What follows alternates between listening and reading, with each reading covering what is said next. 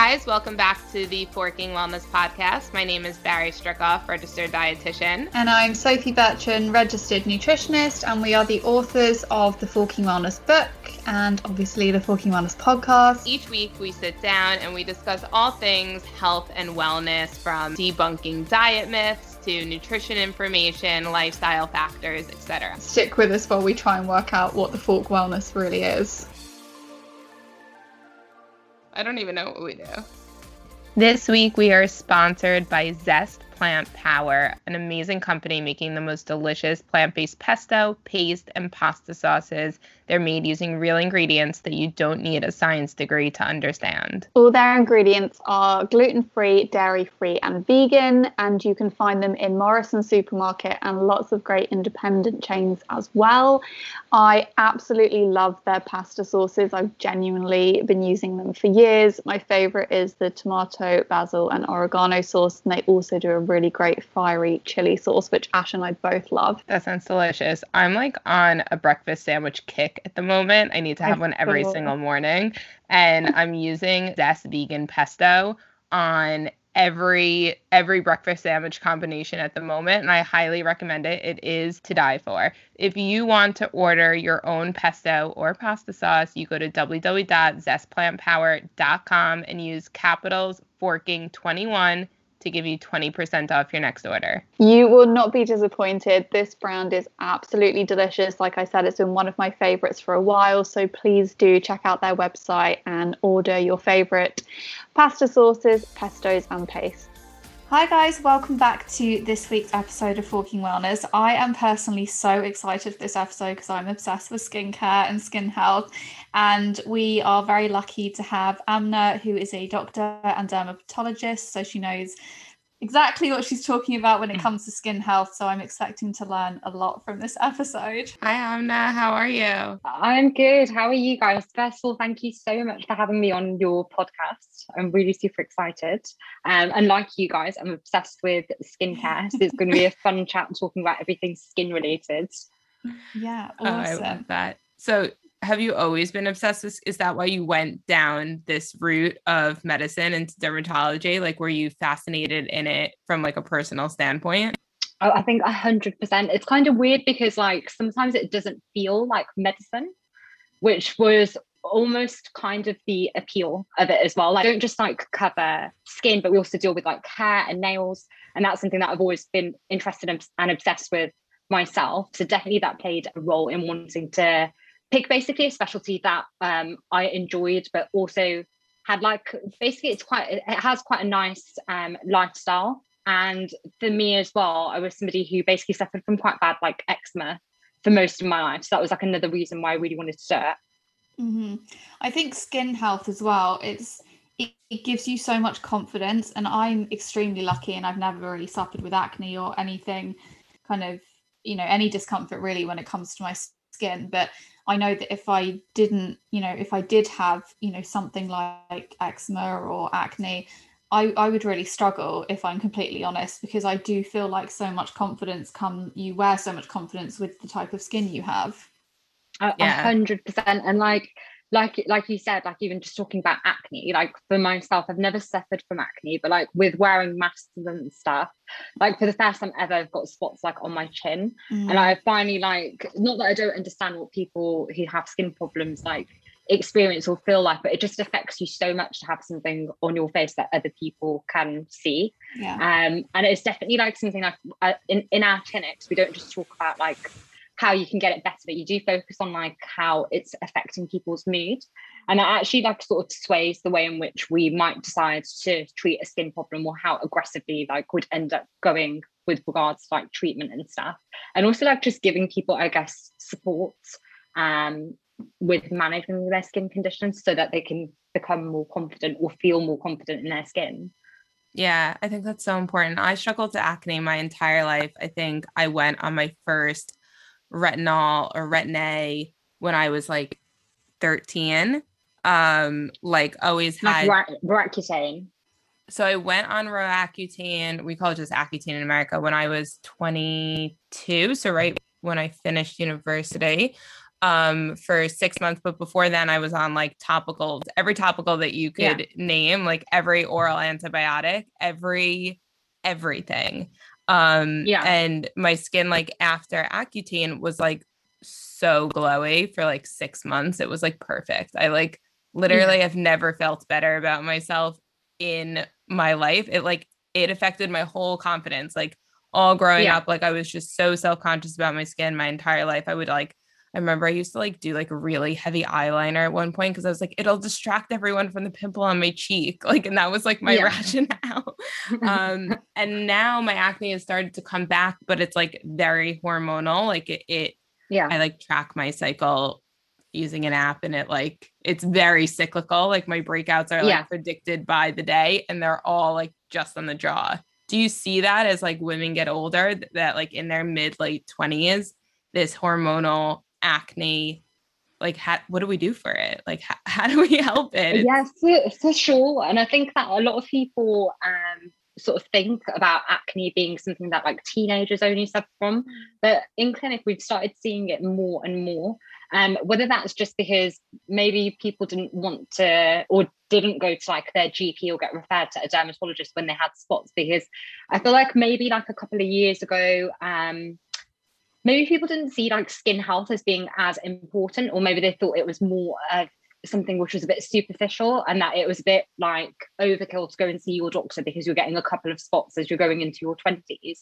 But we're definitely seeing like loads more young women coming in with like spots, exactly like you said, that are quite hormonal. So like it usually links up with their cycle, or if they've started the progesterone only pill, let's say, for example, or if they've got pregnant. And like you said, it is just related to hormones, and normally it's sort of the management for that is not that dissimilar to like just general acne. So like the kind of stuff that you spoke about with the topical retinoids and like salicylic acid, benzoyl peroxide, that all still has like a really important part to play in managing hormonal acne. But then we also think about things that can actually help to like regulate the hormones in the body. So things like hormonal contraception, but not the type that will give acne. So like usually the combined pills generally quite good, but then there's also other treatments which are actually like medications that are aimed at blood pressure but have a real benefit in helping to regulate hormone levels.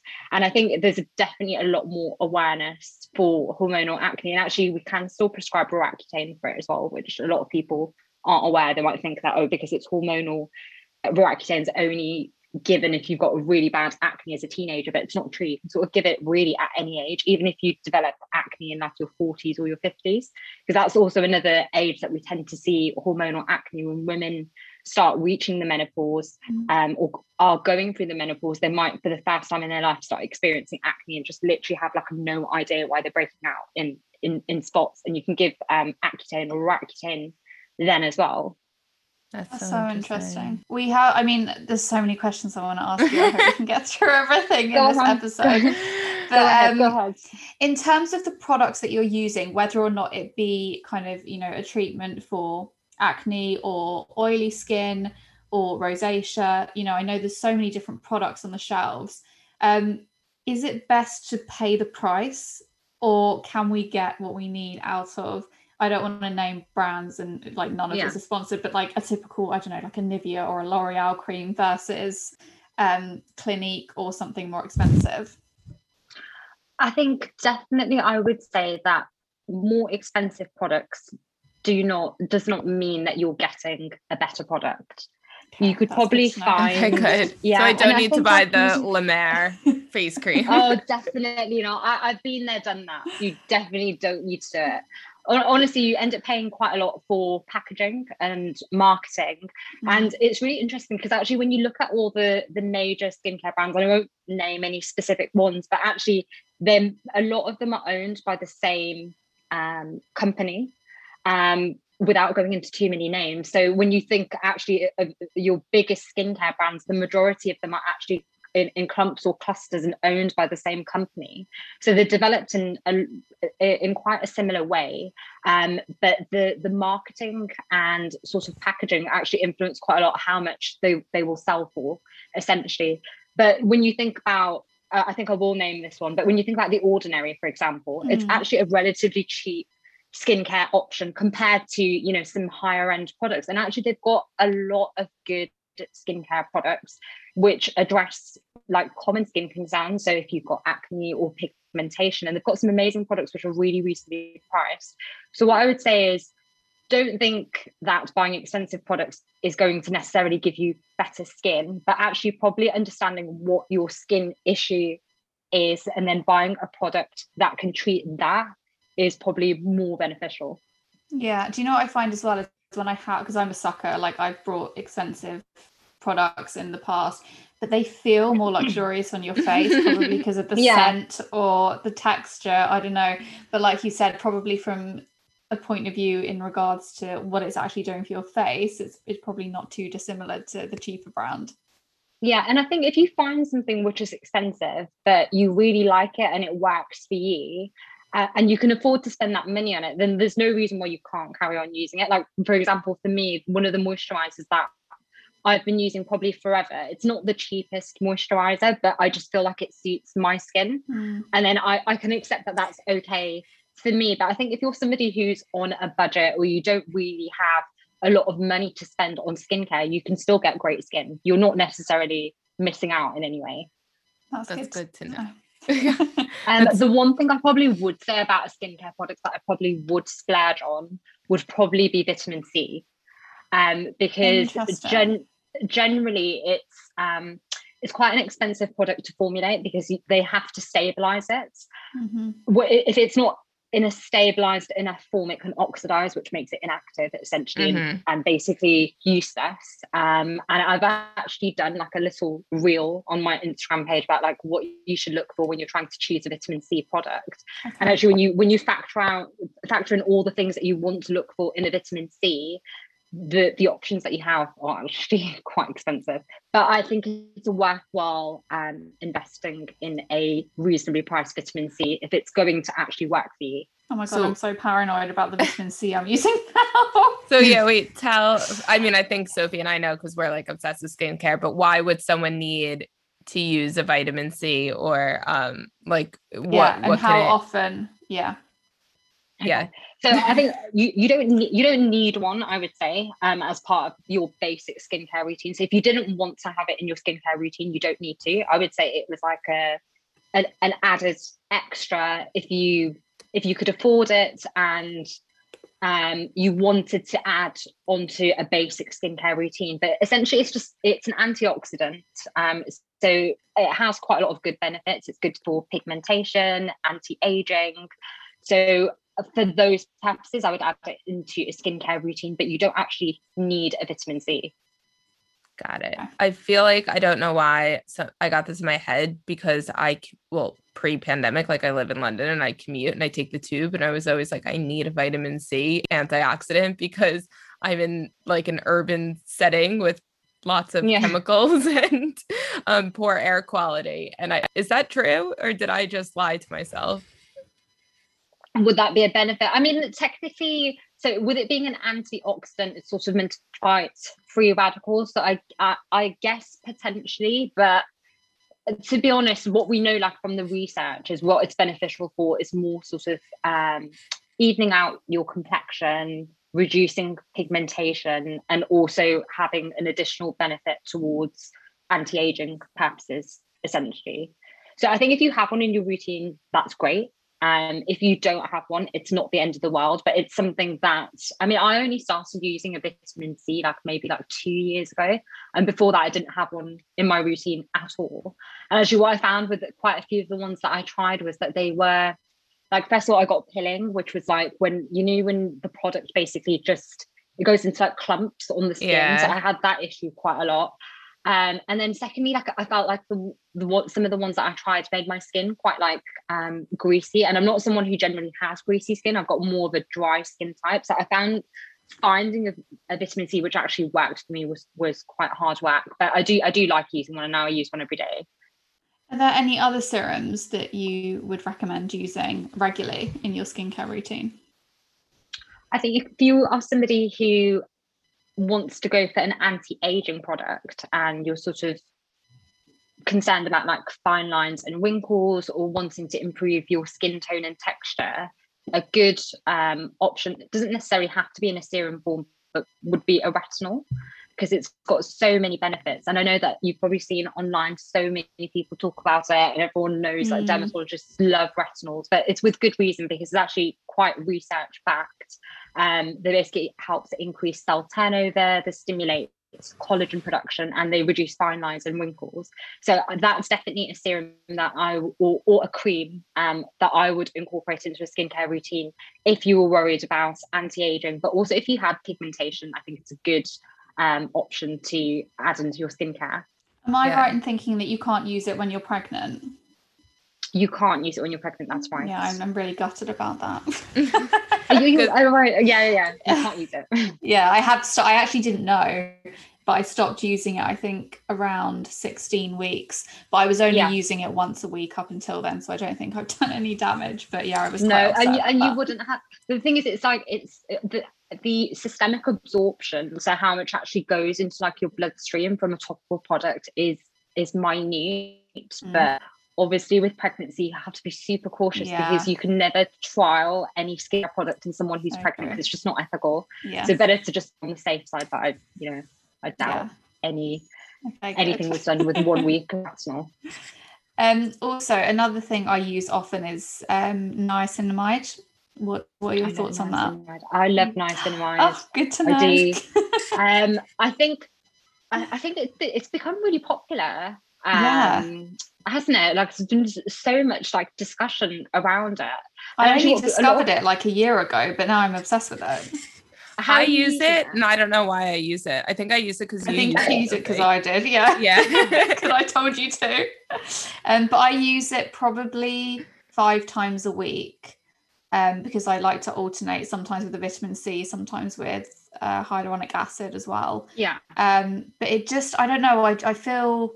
I really do feel like I get something else of it when I put it on my skin, and I just, put it on, let it dry, and then I put my moisturizer on top of it. Do you use it as a serum? Yes.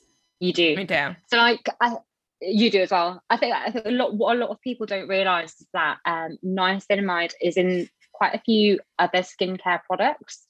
So you don't necessarily need to buy a specific serum that contains niacinamide. You could probably find it in a moisturizer in quite a high concentration. That's interesting. And one tip that I would probably say for people who are listening is that when you're looking to buy a skincare product, it might sound excessive, but it's a good idea to have a look at the ingredients list, because they're ordered in accordance to the concentration that they're present in the product. Same food labels. Yeah, like a nutrition label.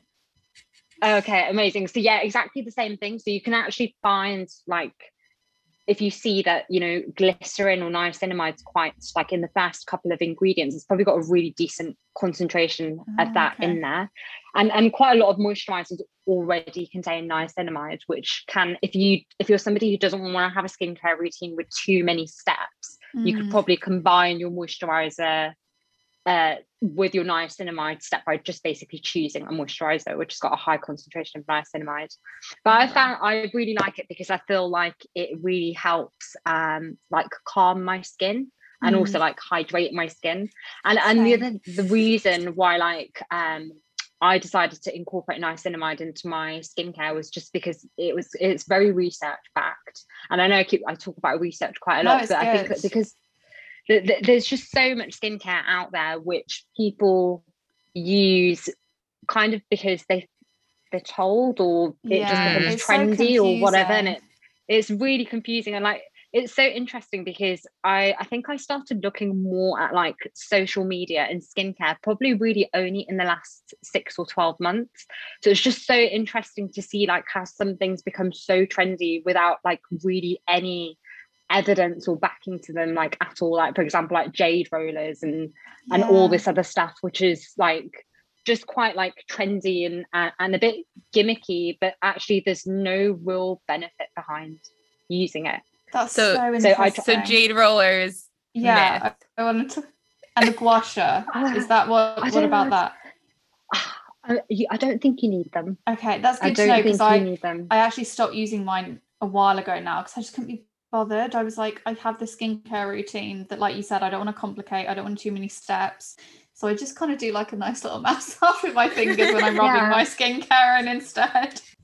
The thing is, like, you know, with these things, they're not going to cause any damage to your skin, but they're not necessarily going to give you amazing results. And I think that's the problem with some of this skincare, is that they really oversell and under deliver. Like, if you want to use the jade roller and you feel like, I mean, what I would say it's probably reasonable for is, like, if you're somebody who experiences like a lot of like facial swelling and puffiness, let's say in the morning, and you want to use a bit of a jade roller to just sort of calm down some puffiness, then, you know, go ahead, do you, but it's not gonna give you like amazingly glowy skin. And could you skip it from your skincare routine? 100%. I'm really pleased. I don't think you necessarily need that. Okay, great. So one more serum, hyaluronic acid. What are your thoughts on that? Serums.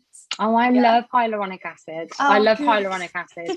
I think one of the things with it is some of the formulations can be quite sticky. I don't know whether you guys have found that. I have a really lovely one that literally feels like silk when I'm putting it on my skin. I've never used it. Are you allowed to say which one you're using? Yeah, Evolve. It's an organic kind of vegan, sustainable brand, so I'm really happy about it. But yeah, it, like I said, it literally just feels like silk on my skin. It's amazing. And I have used sticky ones in the past that I've not been happy about. Yeah, because I recently, well, not recently actually, I probably changed it like a couple of years ago now, because the one I was using before was quite sticky. But I think it's a really nice extra step for a bit of hydration in the skin. And for me, I like using it actually, especially on the days that I'm going to use a retinol and I want to have a bit of extra hydration in my skin.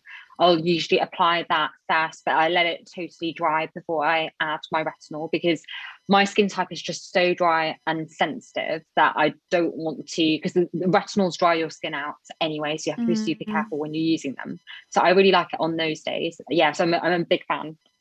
Amazing. I find that so interesting, because like the whole different idea of like everyone has different skin types, and I think my whole life I've always had like oily skin.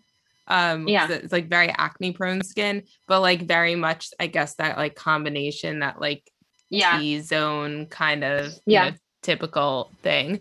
But I always like, I don't know, like I don't like using a lot of serums because I feel like they just like make me more shiny and things, but like I want all that added benefit of like the hydration. I want to be like have glowy dewy skin, but it's also like that's not glowy dewy skin, Barry. That's like overproduction of oil. Like what do I do? Like how do I get the benefits of all these amazing serums without adding like all this unnecessary grease to my face? Yeah, I mean, I think there has to be like a balance, because you don't need everything. And what I would say is that I think like, and I read it quite a lot like online, but like even when I see patients where people really want to incorporate everything into their skincare, but actually it's probably more detrimental to your skin. And if you didn't do it, you probably would have better skin, if that makes sense. So I think there has to be like a balance between actually what is your skin type, what are your skin concerns, and what do you actually need in your skincare, as opposed to what do you want in your skincare because you've heard about it and you just want it in your skincare. So I think, and what I would say is, I think you brought up a really important point as someone with combination skin or acne prone skin.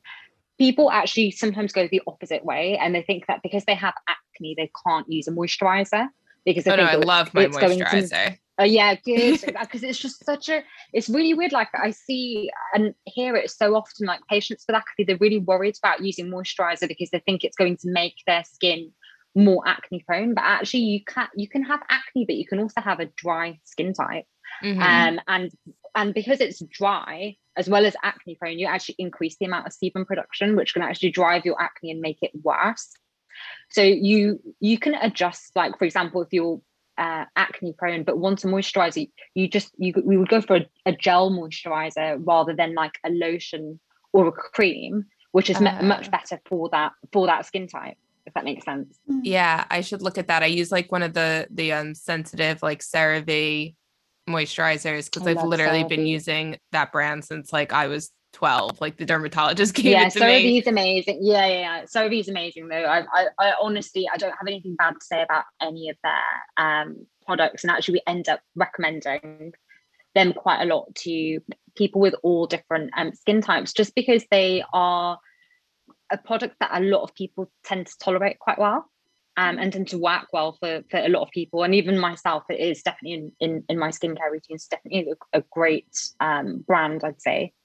I love it when we name brands. Yeah. No, I was going to say, although none of this is sponsored, I actually find it really helpful when brands are named, and hopefully others will as well. If you could give like an example, I don't know how easy this will be for you to do actually, because everyone's so different, but is there like a general skincare regime that we should be following day versus night?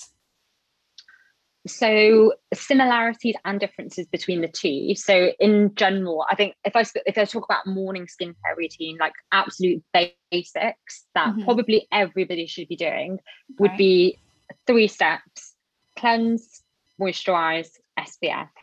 Okay. It's literally as simple as that, in that order. I do that. I feel like I'm winning right now. Amazing. Yeah. If you're doing that, you're doing amazingly, and like honestly, that you could just do that for the rest of your life and you would be absolutely fine.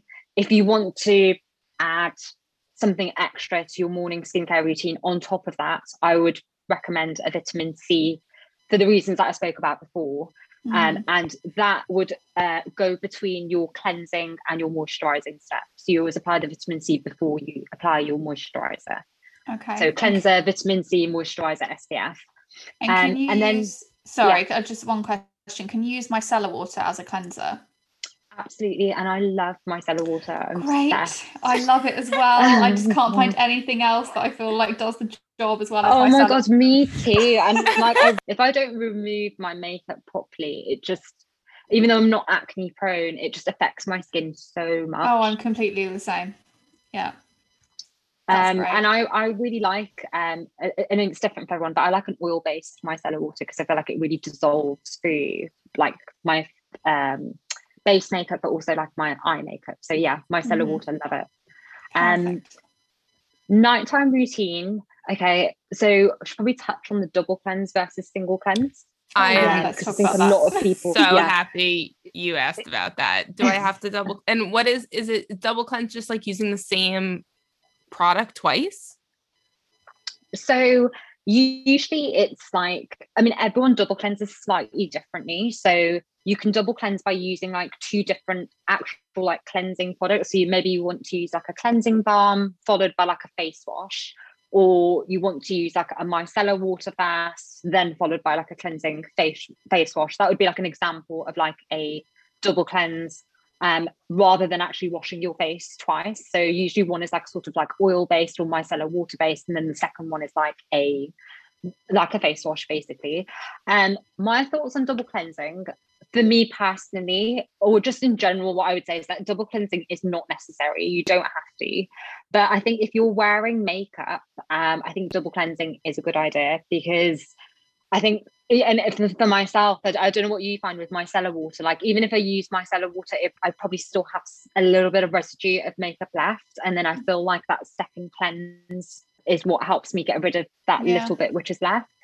But if I wasn't wearing makeup, I think a single cleanse would be like absolutely fine. I agree. Okay. And in the morning, depending on what my skin is feeling like, if my skin feels quite dry, I would just wash my face with just plain water. I love doing that as well, especially in the summer when you get up and it's a bit hot already and you just like splash cold water on your face. Which is just like so totally fine. I think people feel like they have to, but you don't have to. Like, plain water is absolutely fine. Yeah. Like, I would never think to do your skin as well. I would never. God, I love it. Oh, it's the most refreshing feeling. Yeah. Oh my God, I would never. I always have to use like. I feel like it wouldn't wash. Like, I don't know. Maybe I wake up more oily though. Like if I'm like sweating. I think that's fine though. Like, I think if you wake up and you feel like you need to use a cleanser, like I need to wash my face. Yeah. But if you, I guess it's just basically that you don't have to. So like, listen to your skin. If you feel like you don't need to and you're fine with just some warm water, as long as it's not hot water, because hot water dries your skin out more. Oh, like that's totally fine. I use really hot water. Okay. I have this thing about water. Sophie knows, like, my showers, like I even brush my teeth with hot water, which like I've also really? just found out that that's not normal. That's so weird. But yeah, I just like don't like anything cold.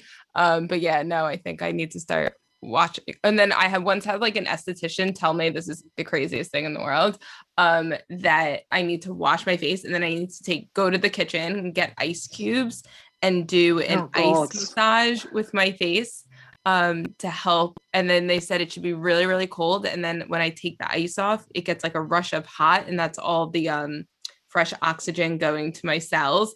And then I literally did this. I kid you not.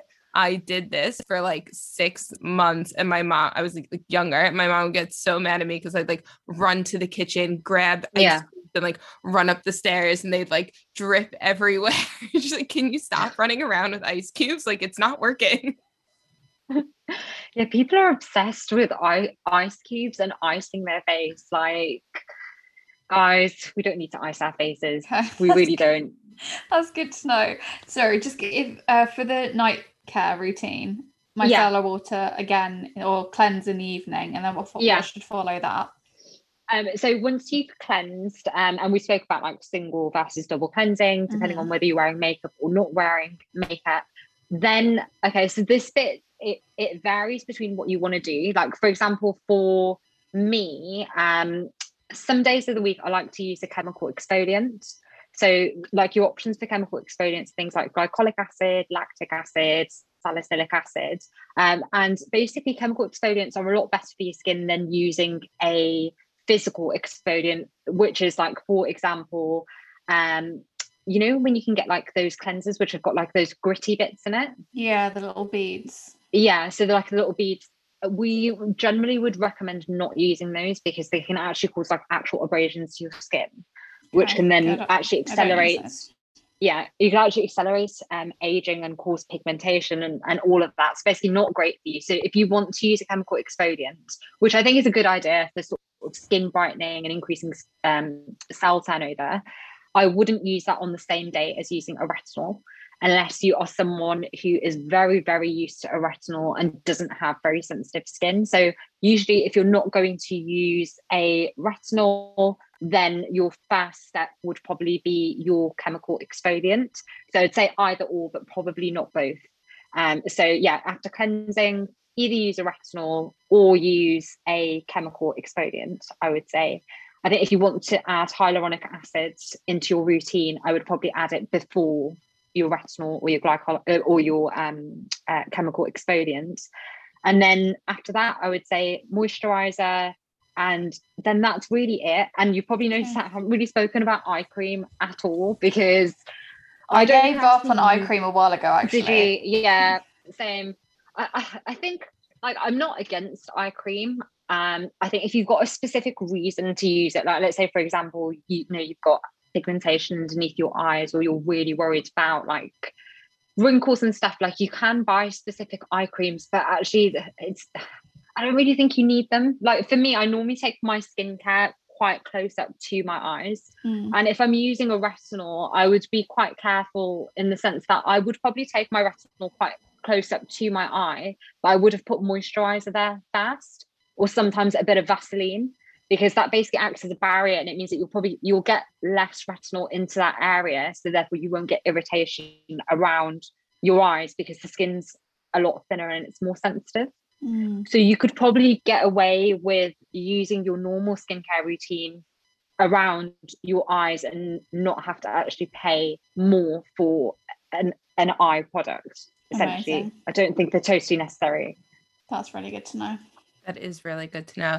And I know we're like running out of time, and we could talk to you for hours, and we probably will have you on for part 2 when it comes to like... we will 100%. And I am literally debating to book an appointment with you after this as well. So am I.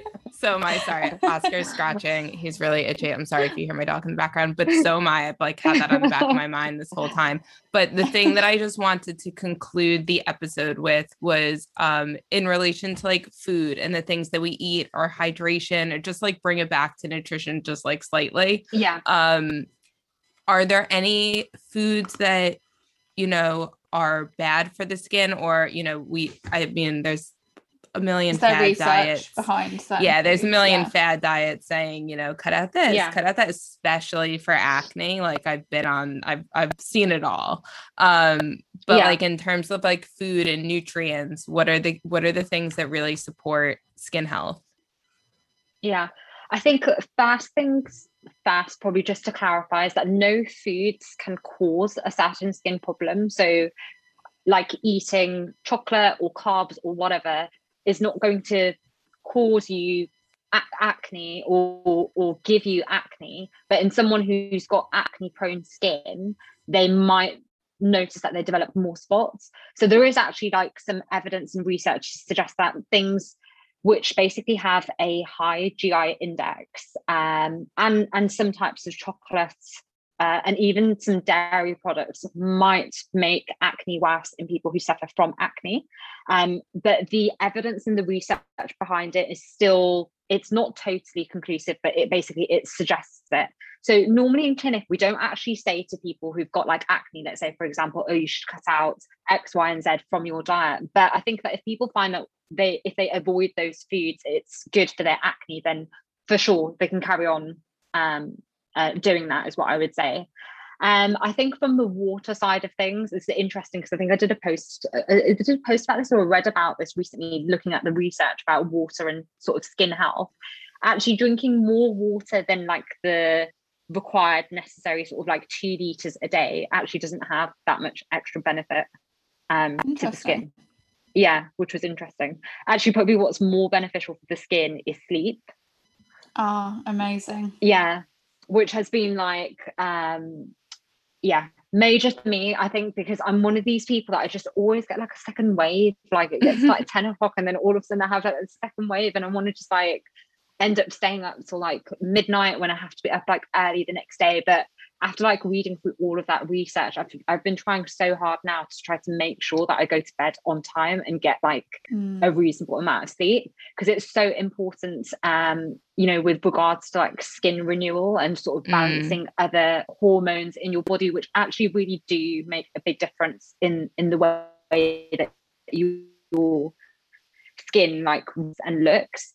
So I would say sleep is super important. Beauty sleep is real, basically. Not a myth. It is real. I love that. It is totally real. And, you know, in the last podcast we recorded, and in one of the next podcasts we are recording, is about sleep health and the impact on our overall health. And I feel like it just kind of like brings it full circle. Like we always talk about on this podcast, there's no one thing that's going to make you healthy, or no one thing is going to like, you know, wellness looks so different on everyone. It's like, what the fork is wellness? Like it's a combination of everything that you do in your daily routine. And I feel like skin is just another thing that is represented in. Like we can do the daily things to help support it, but are you sleeping enough? Are you stressed?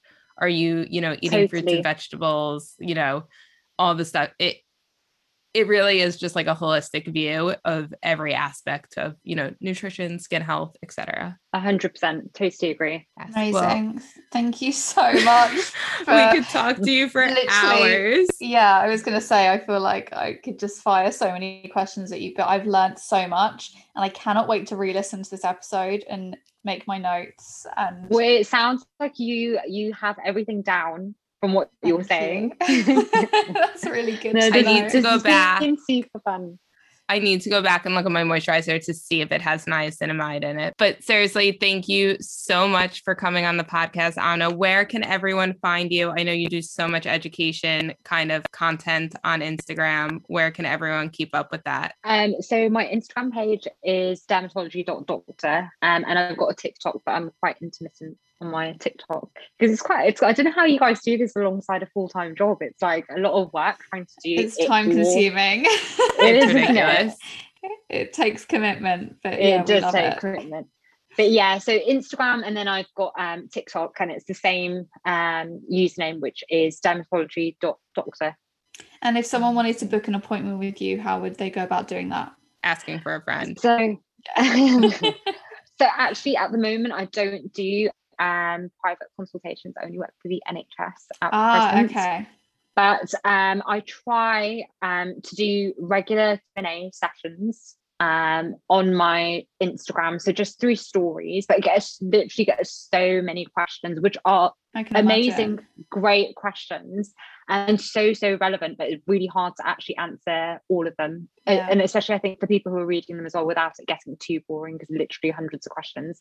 But I'm trying to do that like on a weekly basis. And that's like a really good way for like people who've got like common questions that other people also have, to try to address them at once. So that's probably the best way to ask me questions about skincare. Awesome. Well, I really hope we can book you in for a part 2.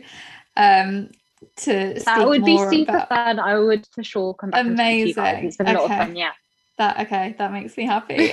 Because I was just saying to Barry, I'd love to talk about Botox and fillers and that kind of like side of anti-aging. So for anyone who's found this episode interesting and is interested in anti-aging skincare, well, you heard it here. We're getting you back on for another episode. verbal contract. Yeah, but that honestly, thank you so much. This has been amazing. Thank you guys for having me. Thank you guys so much for listening to this week's episode of the Forking Wellness Podcast. As always, please rate, review, and subscribe. And share with your friends if you love this episode. It really does help us get seen in the chart. You can now also order our Forking Wellness book anywhere books are sold. Order it on Amazon Prime for next day delivery. And Barnes & Noble in America. And if you love the book, we would so appreciate a review on Amazon. We absolutely love hearing your feedback, and we really hope you enjoy it. We'll speak to you guys next week. Bye.